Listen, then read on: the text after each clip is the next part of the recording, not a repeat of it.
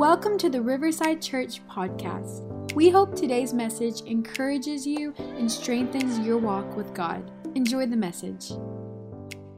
We just want to encourage you guys. I just think that church wasn't meant to be endured. I believe that church was meant to be enjoyed. Amen?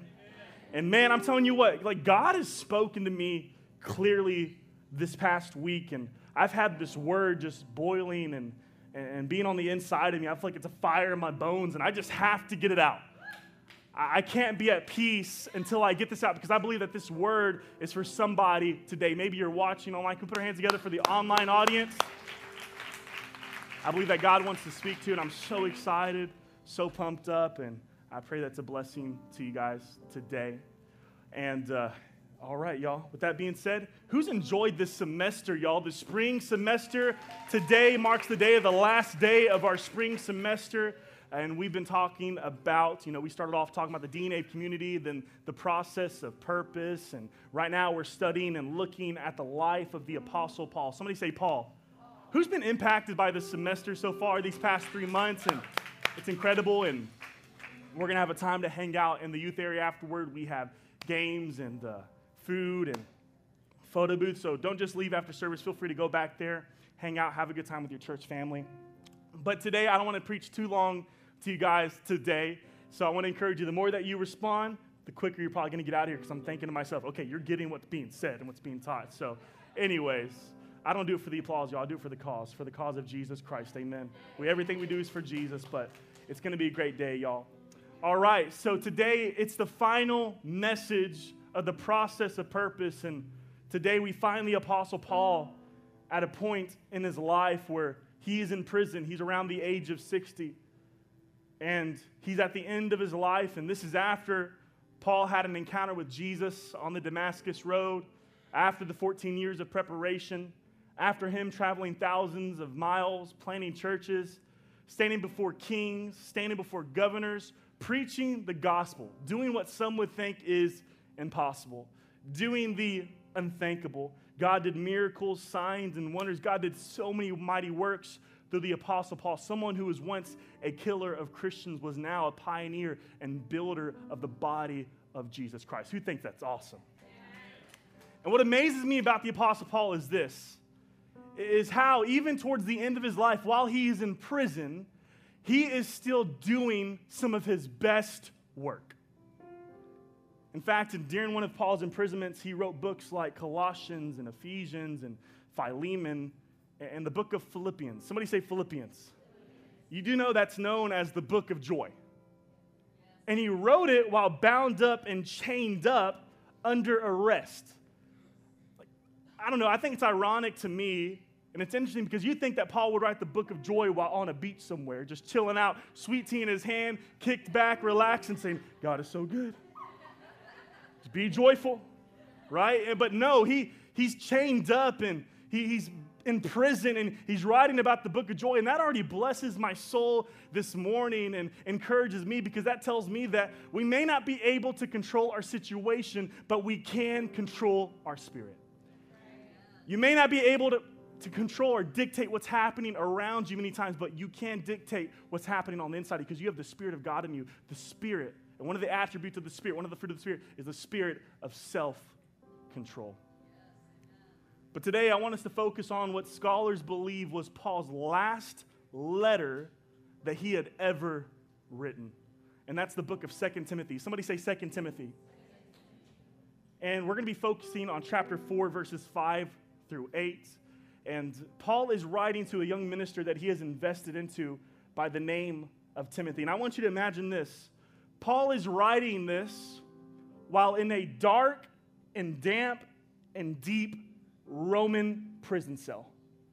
And he's writing this letter to a young minister by the name of Timothy. He had been traveling. Paul had been traveling. He had been arrested. He'd been put in prison. This is his final imprisonment. If you don't mind standing to your feet this morning in honor of reading God's word. Anybody ready for the word today? Come on, hey, the grass withers, the flower fades, but God's word stands forever, amen? 2 Timothy chapter 4, verse 5 through 8, Paul's last letter. It says this, "But you should keep a clear mind in every situation. Don't be afraid of suffering for the Lord. Work at telling others the good news and fully carry out the ministry God has given you. As for me, my life has already been poured out as an offering to God. Other translations say, I'm being poured out as a drink offering to God. The time of my death is near. I have fought the good fight. I have finished the race, and I have remained faithful.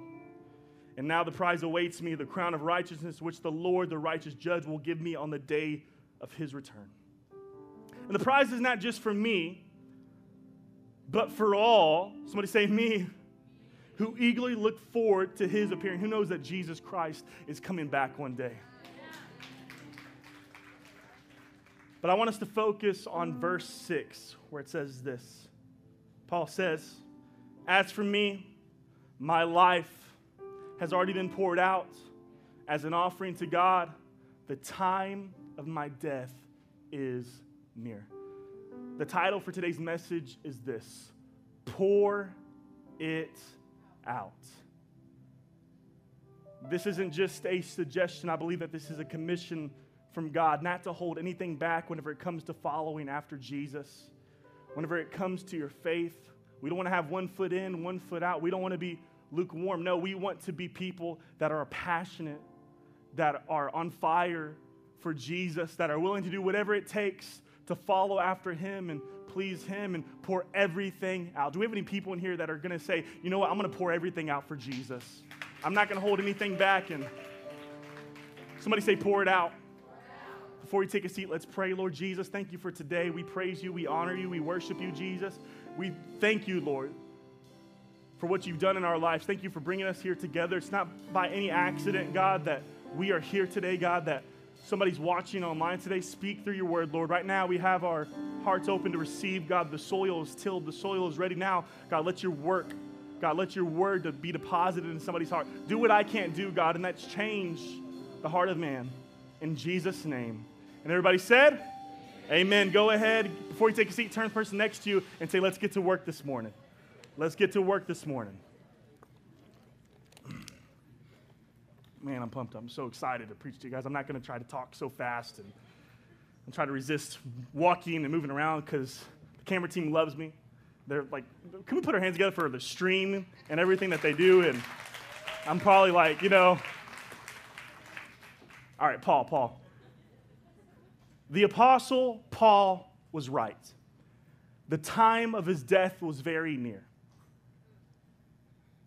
He was right. The time of his death was very near, and he uses his time to preach one final message.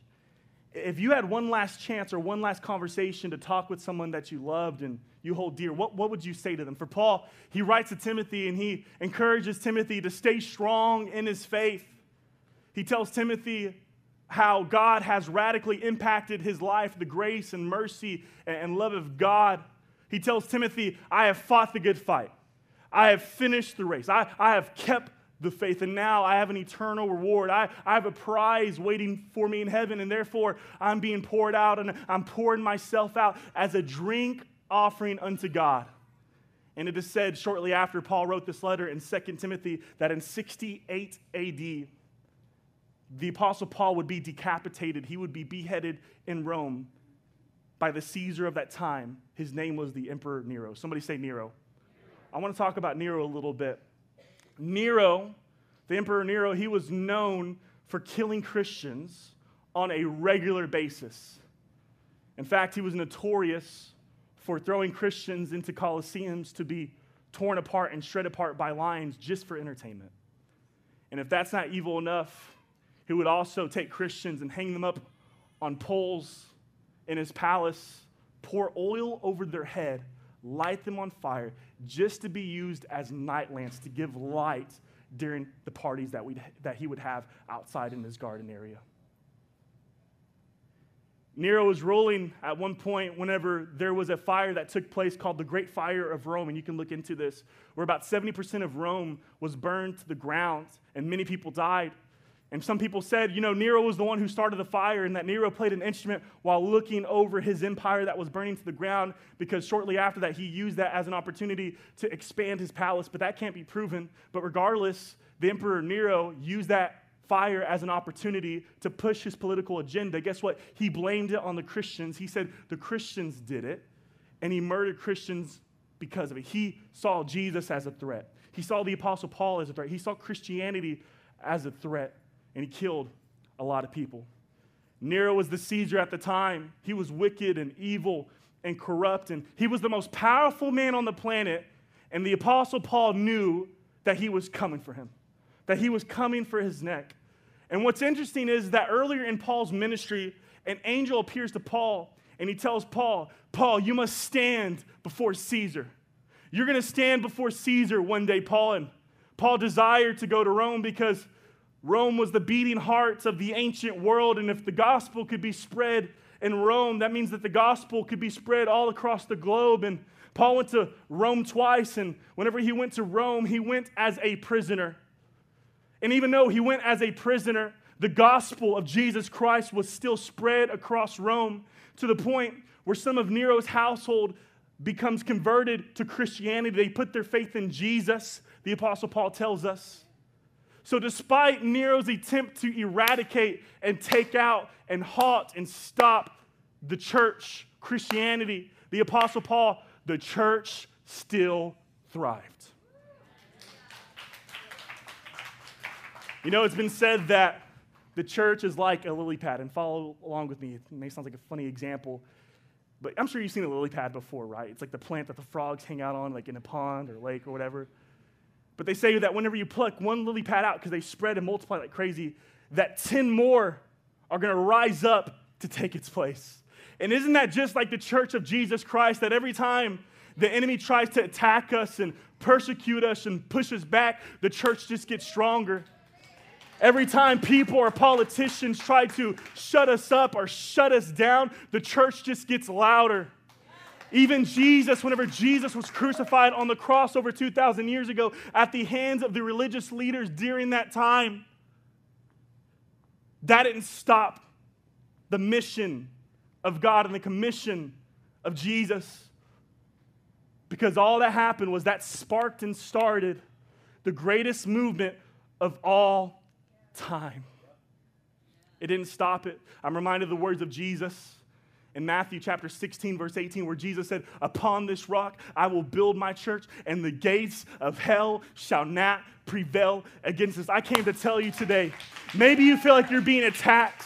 You feel a conflict. You feel like you're being persecuted. You're trying to follow after Jesus. You're trying to do things right. You're trying to just get your life in order, and you feel like you're being attacked. Can I tell you something? And let me encourage you with this. What the enemy does whenever he persecutes you, all he is doing is advancing the calling and destiny and plan and purpose of God in your life.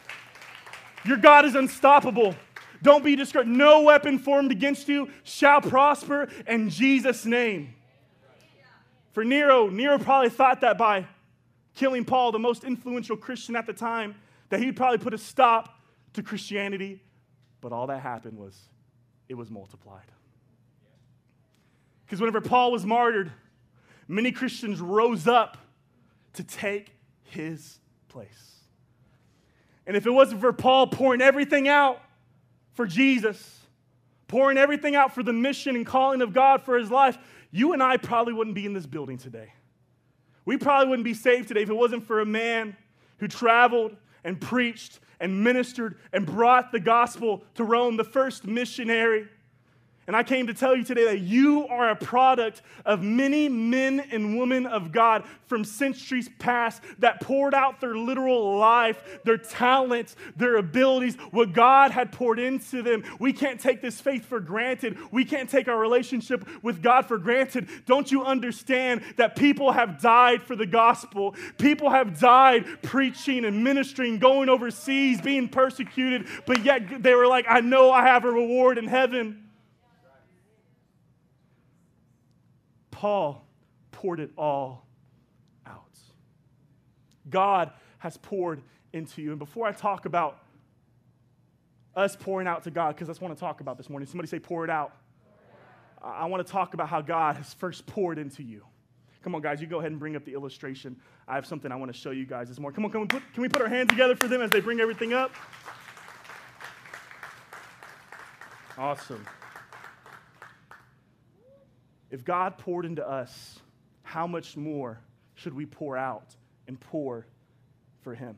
Come on, we got a number of props. I want you guys to really get this morning. Maybe we should have set it up beforehand, but they're going to bring it all up right now.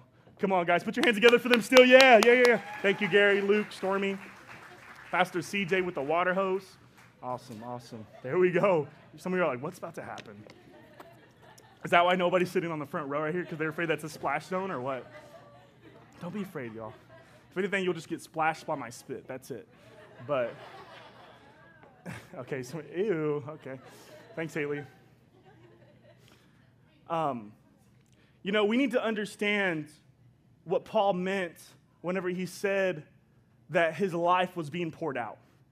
I think we need to understand the context and significance of that statement, because I don't know where your mind goes to whenever you think of pouring it out. I saw some memes and things online, people saying, oh, I'm pouring one out for my homie. You ever seen that before? You ever heard of that before? Maybe you've done it. Maybe you've seen it in a movie before, right? Where people just for example, they have a loved one, a family member, or a friend that passed away, and they go to their grave, they go to their tombstone, right? They have a case of beers or something, and they're just like, they bring right here, they crack one open, and they say, this one's for you, homie. I love you. I miss you. Rest in peace, Rip. And they're just like pouring it out. I don't know. No offense if you've done that before, but I can imagine people in heaven like, what are you doing down there, dummy? No, I don't know. No offense if you've done that before. But whenever Paul is saying pouring it out, we need to understand the context and what he's trying to say. What Paul is referring to whenever he says, I'm being poured out as a drink offering unto God, he's referring to a tradition that had been carried on for thousands and thousands of years. It was an act of worship. It was an act of honor. It was an act of respect unto God. The first time we see a drink offering take place in Scripture is by Jacob. Jacob, whenever God changes Jacob's name to Israel. And Jacob, it says in that place where God changed his identity, he changed his name, that Jacob got a cup of oil and he poured it out unto God. Whenever animal sacrifices would take place in Scripture, the Jews would often accompany that animal sacrifice with a cup of wine that would be poured out unto God as an act of sacrifice and honor unto God. At one point in King David's life, he had said that he longed to drink from the wells of his hometown in Bethlehem. He said, I just want to drink. I want a cup of the water from my hometown in Bethlehem. But the problem was at that time, Bethlehem was being currently occupied by the enemy of God's people, the Philistines.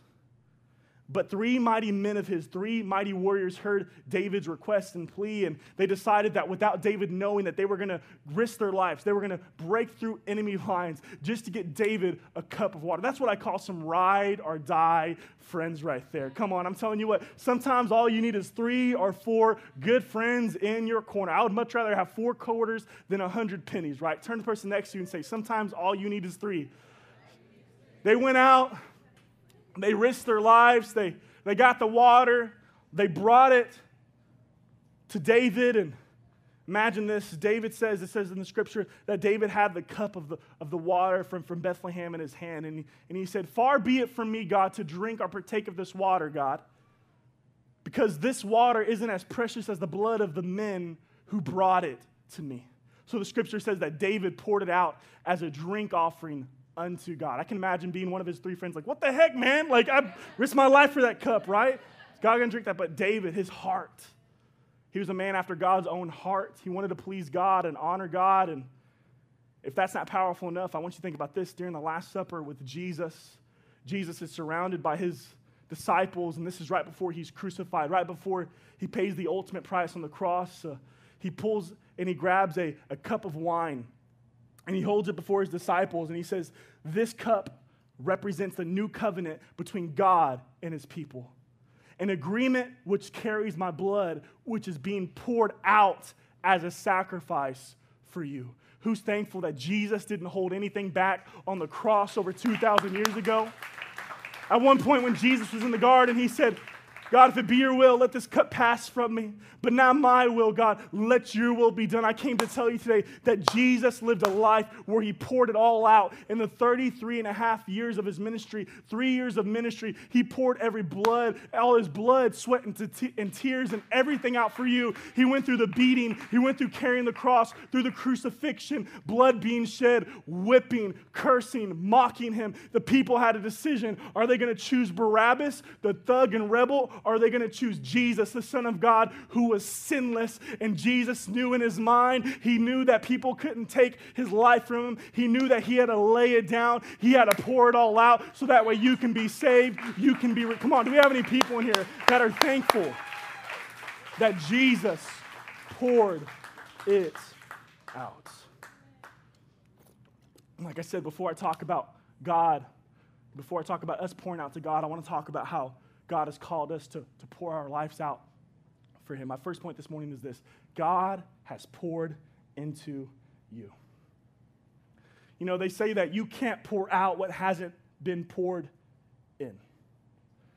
And I came to tell you today, I want you to realize that no matter who you are, no matter what people may classify you as or title you as, what position you may be in, who you are, what you do, whether you're a teacher at a school, you're a doctor at a hospital, you're a plumber for a company, you're a stay-at-home mom, you work at a plant, you work at a restaurant as a waiter, I just want you to realize that God has poured something into you.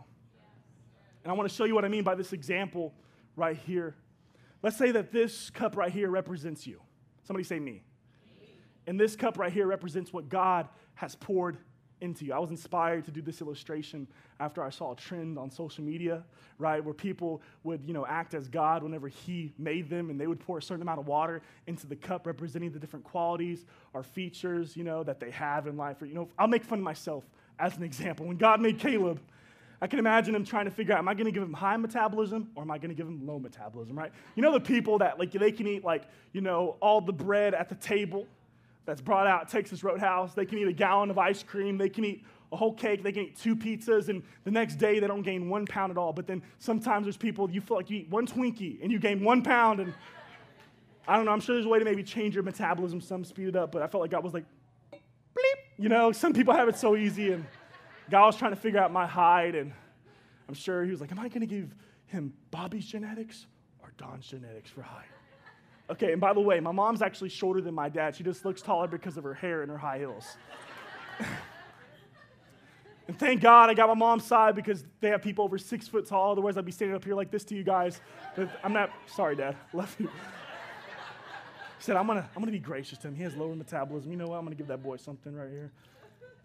And then whenever it came to my hair, I think God was trying to figure out, I'm going to give him so many cowlicks in his hair that's going to require him to use so much hair gel in order for it to, I can move right now. It's not moving, right? I felt like God was like, man, I'm going to make sure his cup is just running over with all that. Let's put more in there. Kids come up to me, can I touch your hair? I don't know. Somebody told me it looked like a cow licked me the other day because I had so much gel in my hair. I guess, that's why they call it cowlick. Oh, yeah, anyways. But on a serious note, too, I want to say this. Be careful how much you criticize yourself and make fun of yourself when you look in the mirror. Because some of us are so negative when we make fun of ourselves and we're serious. And we may sound like we're joking, but we really don't like who we are and what God has given. If God wanted you to be taller, he would have made you taller. If God wanted you to be a different race, you would have been a different race or color. The Bible says that you are God's workmanship, created for good works. So this isn't in my notes, but be careful when you criticize yourself, because you're not just criticizing yourself, you're criticizing the one who created you. But on a serious note, here we are. This is you. What has God poured into you? For some of you, God has given you the natural ability to administrate, to organize, to delegate, and to manage. Others of you, you have a heart of a teacher to talk and explain things to people. Maybe the natural ability to do business and make money. Others of you, you're very creative. You're just naturally creative to draw and write and compose and make music. Maybe you're the extroverted type that isn't afraid to stand out and speak out and reach out to other people. You know, the Bible even says that each one of us have each been given a measure of faith. We have each been given a measure of faith. Maybe you have the gift of faith in your life to believe God for big things that other people otherwise wouldn't believe in God for. Maybe the gift of healing, where you've prayed over people in the past that battled a sickness or disease or illness or cancer, and you've seen God work and move and touch them through His Spirit. Maybe the gift of prophecy, the word of knowledge, where you can hear the voice of God and relay it to other people in order to be an encouragement to other people. You just have that discernment. You know, the Bible says, I'm talking about the gifts of the Spirit right now too, because it's important we talk about it, because the gifts of the Spirit are still moving in the church today. And God says that He gives the gifts of the Spirit to each person as He chooses in order to edify and build the church.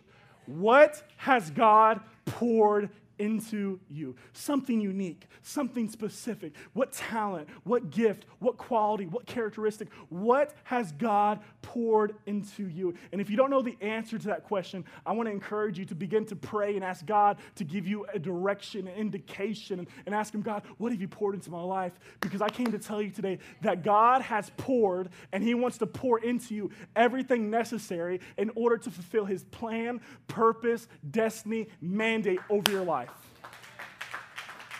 What has God poured into you? And all throughout Scripture, we're reminded and promised by God that He promises to pour into us. Malachi chapter 3, verse 10 says, bring the whole tithe into the storehouse and see if I want to open up the windows of heaven and pour out a blessing so big that you won't have room to contain it. Do we have any blessed people in the building that know when you honor God, when you seek first His kingdom and His righteousness, everything else shall be added unto you? You can't outgive God. In Acts chapter 2, verse 17, in the upper room with the disciples, when the Spirit of God comes and they're waiting in the upper room and they're baptized by the Spirit, they begin to speak in a new heavenly language in a tongue, and people are passing by and they're questioning, they're skeptic of what's taking place. Like, what's going on up there? Maybe they're drunk or whatever, and they begin to say all these things, and Peter comes out with the boldness. He comes out and he begins to quote from the prophet Joel, and he begins to explain to them, and he preaches a message right there so powerful where 3,000 people are added to the church, the body of Christ, and they're baptized. And Peter tells them, he says, what you're seeing right now was predicted a long time ago by the prophet Joel, where he said, in the last days, I will pour out my Spirit on all flesh. Who's thankful for the Spirit of God that has been poured into our lives? That the same Spirit that resurrected Jesus Christ from the grave lives and dwells inside of you. Greater is He that's in me than he that's in the world. That no matter where you go, you need to understand, you accepted Jesus, that you are a temple of the Holy Spirit. You're not a tomb. You're not dead.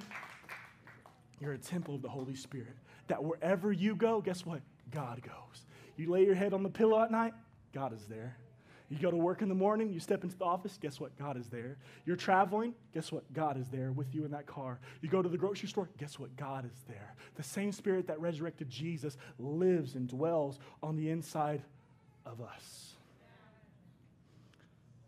And then in Romans chapter 5, verse 5, I love what Paul says in the book of Romans. He says, God's love has been poured into our hearts through the Holy Spirit who has been given to us. Why do I have a water hose with me this morning talking about God's love? Somebody say God's love. Because I want you to understand that God's love for you never, ever runs dry. That before you ever loved God, that He loved you. That nothing you can do can make God love you more or love you less. That God's love is unfailing. It's never ending. And guess what? God's love is overflowing out of your heart. And there's nothing that you can do. And for some of you, your cup is runneth over. Your cup is overflowing. God has been so good to you. John 3:16 says, for God so loved the world that He sent and He gave His only begotten Son, that who's thankful for the love of God. God's love is not my love for God, it's God's love for me. There's something about God's love. So here you are. Here we are. And we're filled to the brim. And if you're saying to yourself, I'm empty, I have nothing to give to God, I have nothing to pour out, that is a lie straight from hell. And there's nothing that you can do to make God love you more or nothing that you can do to make God love you less. He loves you just the way you are, but many times God loves you too much to keep you the way that you are. God has poured out his Spirit, blessings, forgiveness, favor, grace, love, mercy, gentleness, kindness, giftings, abilities, your mind, your intellect, knowledge, wisdom. God has poured into your life, and here we are right here. We've been poured into. God loves us. He forgave us, but now the question is this: what are we going to pour out to God? My second point for you this morning is this: what are you pouring out to God? Haley can go ahead and come up. Are there things in you that haven't yet been poured out, that God's put on your heart that you haven't yet poured out? You know, I'm reminded of a famous saying that goes like this, a famous quote that goes like this: the wealthiest place on earth is not the diamond mines in South Africa. It's not the oil wells or oil fields in the Middle East. It isn't all the gold that's found in Fort Knox. The wealthiest place on earth is probably just right down your street. It's right down the road, and it's the graveyard and it's the cemetery. Because in the graveyard, in the cemetery, there are dreams that were never fulfilled. There are books that were never written. There were songs that were never sung. There were sermons that were never preached. There were businesses that were never started. There was inventions that were never invented. There are ideas that never became a reality, and there are things that were never poured out. I think sometimes we live in life. Thanks for dealing with my voice this morning. I probably went too hard during first service, but I think sometimes we go through life and we act and live as if we have hundreds or thousands of years left on this earth to live, forgetting that eternity is coming, forgetting that the Bible says that life is just a vapor. It's here one day, it's gone, and we're not promised tomorrow, and heaven's coming. Whether we realize it or not, eternity is coming.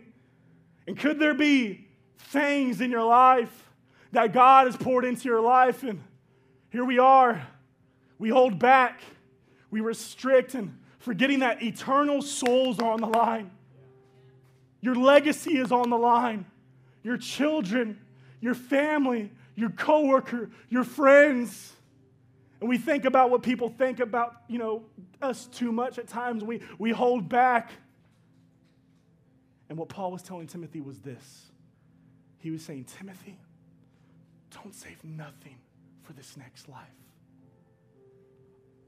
Pour it all out. Pour every ounce of your being and self out. Give it all you got. Pour your blood, sweat, and tears into following after Jesus, because one day you will step in eternity and your time will be up, and you don't want to go to heaven carrying things inside of you that were meant to be poured out and have regret, saying to yourself, I wish I would have done more. I wish I would have tried more. I wish I would have loved more. I wish I would have done this more. I should have, I could have, I would have. I just held it all back. What Paul was saying was this. He's saying, Timothy, I'm pouring myself out. I've been poured out like a drink offering unto God. I gave it my all. I've preached. I've ministered. I've traveled. I've prayed. I've been persecuted. I've casted out demons. I've seen miracles, signs. Even right now, Peter, as I'm talking to you, as I'm writing to you, Timothy, I'm pouring myself out. Paul lived a life where he poured everything out unto God. And now it's our turn. Somebody say, pour it out. Pour it out. If you have a dream inside of you, pour it out that God's given you. A gift, a talent, a resource, an idea, an ability. You live every day like it's your last day. Stop comparing yourself to other people. Stop thinking about what other people think so much. Pour it out. If you have a book inside of you, pour it out. If you have a song inside of you, pour it out. If you play an instrument, pour it out. If you have a certain trade or trait, guess what? God can use it for His glory. Whether you're a contractor, whether you're a construction worker, do everything, whatever you put your hand to, do it as unto God. Pour it out. Somebody say, pour it out. Love your children. Love your family. Love them. Care for them. Provide for them. Forgive anybody that you've been holding a grudge against. Don't go through life bitter. Forgive them. Reach out to other people. Be an encouragement to every person that you see. It's time that we begin to pour our lives out as a drink offering unto God.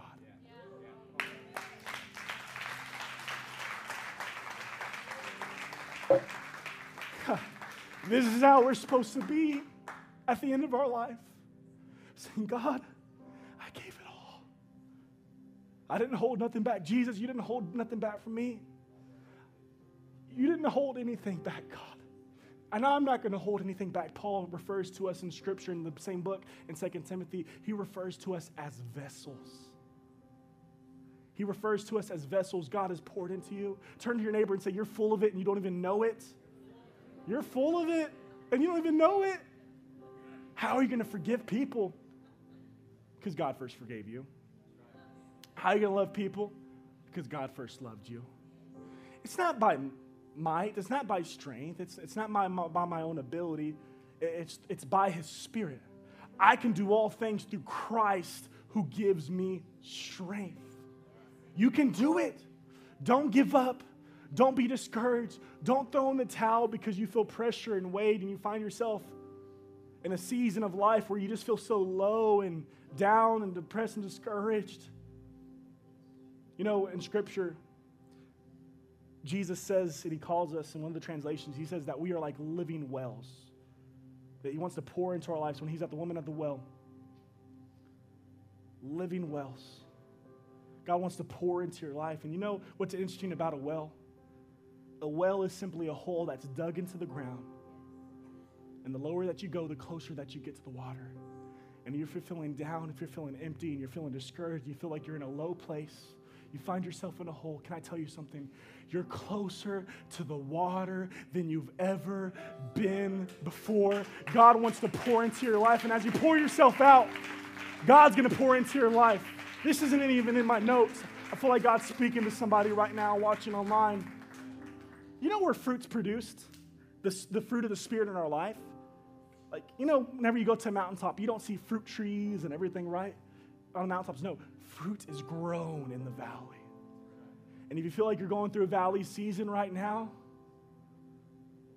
people are coming against you, and just know that if God's for you, if God is for you, then who can be against you? There's no challenge, there's no devil, there's no difficulty too big. God wants to develop you in this season. God wants to pour into you. It's time for us to pour it out. Don't hold anything back from God. Come on, stand to your feet this morning. Here's my weekly challenge for you. Weekly challenge is pour into one person this week. What amazes me about the life of the Apostle Paul is he takes the time at the end of his life to pour into one individual. He pours into Timothy. And in the same way, I want to encourage you to find one person, to be an encouragement to be a blessing to show that you love and you care. Pour into, this could be your family member, this could be your child, this could be your son, this could be pour out into them. Don't hold anything else back. Somebody say, pour it out. Was anybody blessed by today's message? I pray and hope so. And I know it's different than what I normally do. I'm not just screaming at you guys or anything like that, but I pray it was. Here's my closing thought for you. It's this. You weren't called to go to heaven full. You were called to go to heaven empty. What Paul was telling us is this. Don't just live for today. Don't just live for this temporary area, this earth. Live for eternity. Look forward to eternity. Eternity's coming. No, Paul was saying, I got a crown of righteousness waiting for me in heaven. I got a prize. I got a treasure in heaven. I don't just have treasures here on earth. No, I have treasures in heaven. And know, as you pour yourself out, know that God, He sees you. He's seen what you've been sowing. And whatever a man soweth, that shall he reapeth. For God will not be mocked. Every time you pour it out, even if nobody else is around, things that you've had to sacrifice, things that you've had to give up, seeds that you sow, just know that God sees exactly where you are at. And you have a reward. You have something in heaven to look forward to. And I want you to think about this. We've been talking about the life of the Apostle Paul. We've talked about his ministry. We've talked about his legacy. We've talked about how God did a work in his life. But I want you to think about this. Think about Paul's life after this earth. The moment that he took his last breath. The Bible says to be absent from the body is to be present with the Lord. And I want you to imagine this. Paul finally being able to see the Jesus that he's been talking about and preaching about and ministering about. And everything. He gave his life where he's about to see Jesus face to face. Can you imagine him passing from this life to the next and about to walk through the pearly gates? Jesus is there. But I want you to think about this. The very same people that he had persecuted and killed and martyred being in there as well. And can you imagine those very same people seeing Peter when he walks in, seeing him off in the distance, probably thinking to himself, that guy made it in. Paul is coming in. He killed me. He killed my wife. He killed my children because he brought me into church. He did all this. My life was cut short. And you think that there would be like a riot in heaven, a protest in heaven. People are like, don't let Paul in. Don't let Paul in. He's a murderer. I don't know. Like, you think that'd be so mad. But the Bible says that whenever one sinner comes to repentance, that all of heaven rejoices. And can you imagine those people seeing Paul, clapping their hands, shouting, yelling, applauding, saying, welcome home, son. You finished the race. You kept the faith. You gave it your all. You poured it out, and the angels are singing. And Jesus, he's smiling because Paul lived a life where he poured it all out. Who wants to hear those words when I feel God's presence so strong. God is real. Eternity is real. Eternity is too long to be wrong. Don't wait. Don't hesitate. Don't say, I'm going to accept Jesus whenever I'm in my deathbed. Because don't you know that you're forfeiting prizes and treasures and rewards that God has for you in heaven? You don't have to wait for eternity to start living for Jesus and pouring it out. Don't live with regret. Go all in now. Don't wait. Don't hesitate. Don't go halfway. Say, I'm giving my all for Jesus. Jesus gave his all for me. I'm going to give my all for him. I'm not going to hold back. I'm not going to think about what other people think. I'm not going to throw in the towel. No, I'm going to follow after Jesus. Come on, right now, let's worship.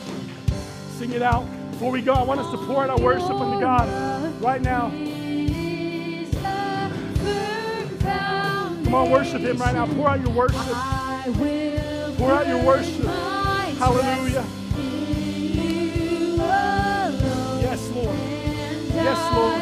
Hallelujah. We praise you. We praise you. We love you. Come on, right now. It's you and him. Pour out to him right now. I will put my trust in you alone, and I will not be shaken. I want to do something real quick before we go. Thank you, guys.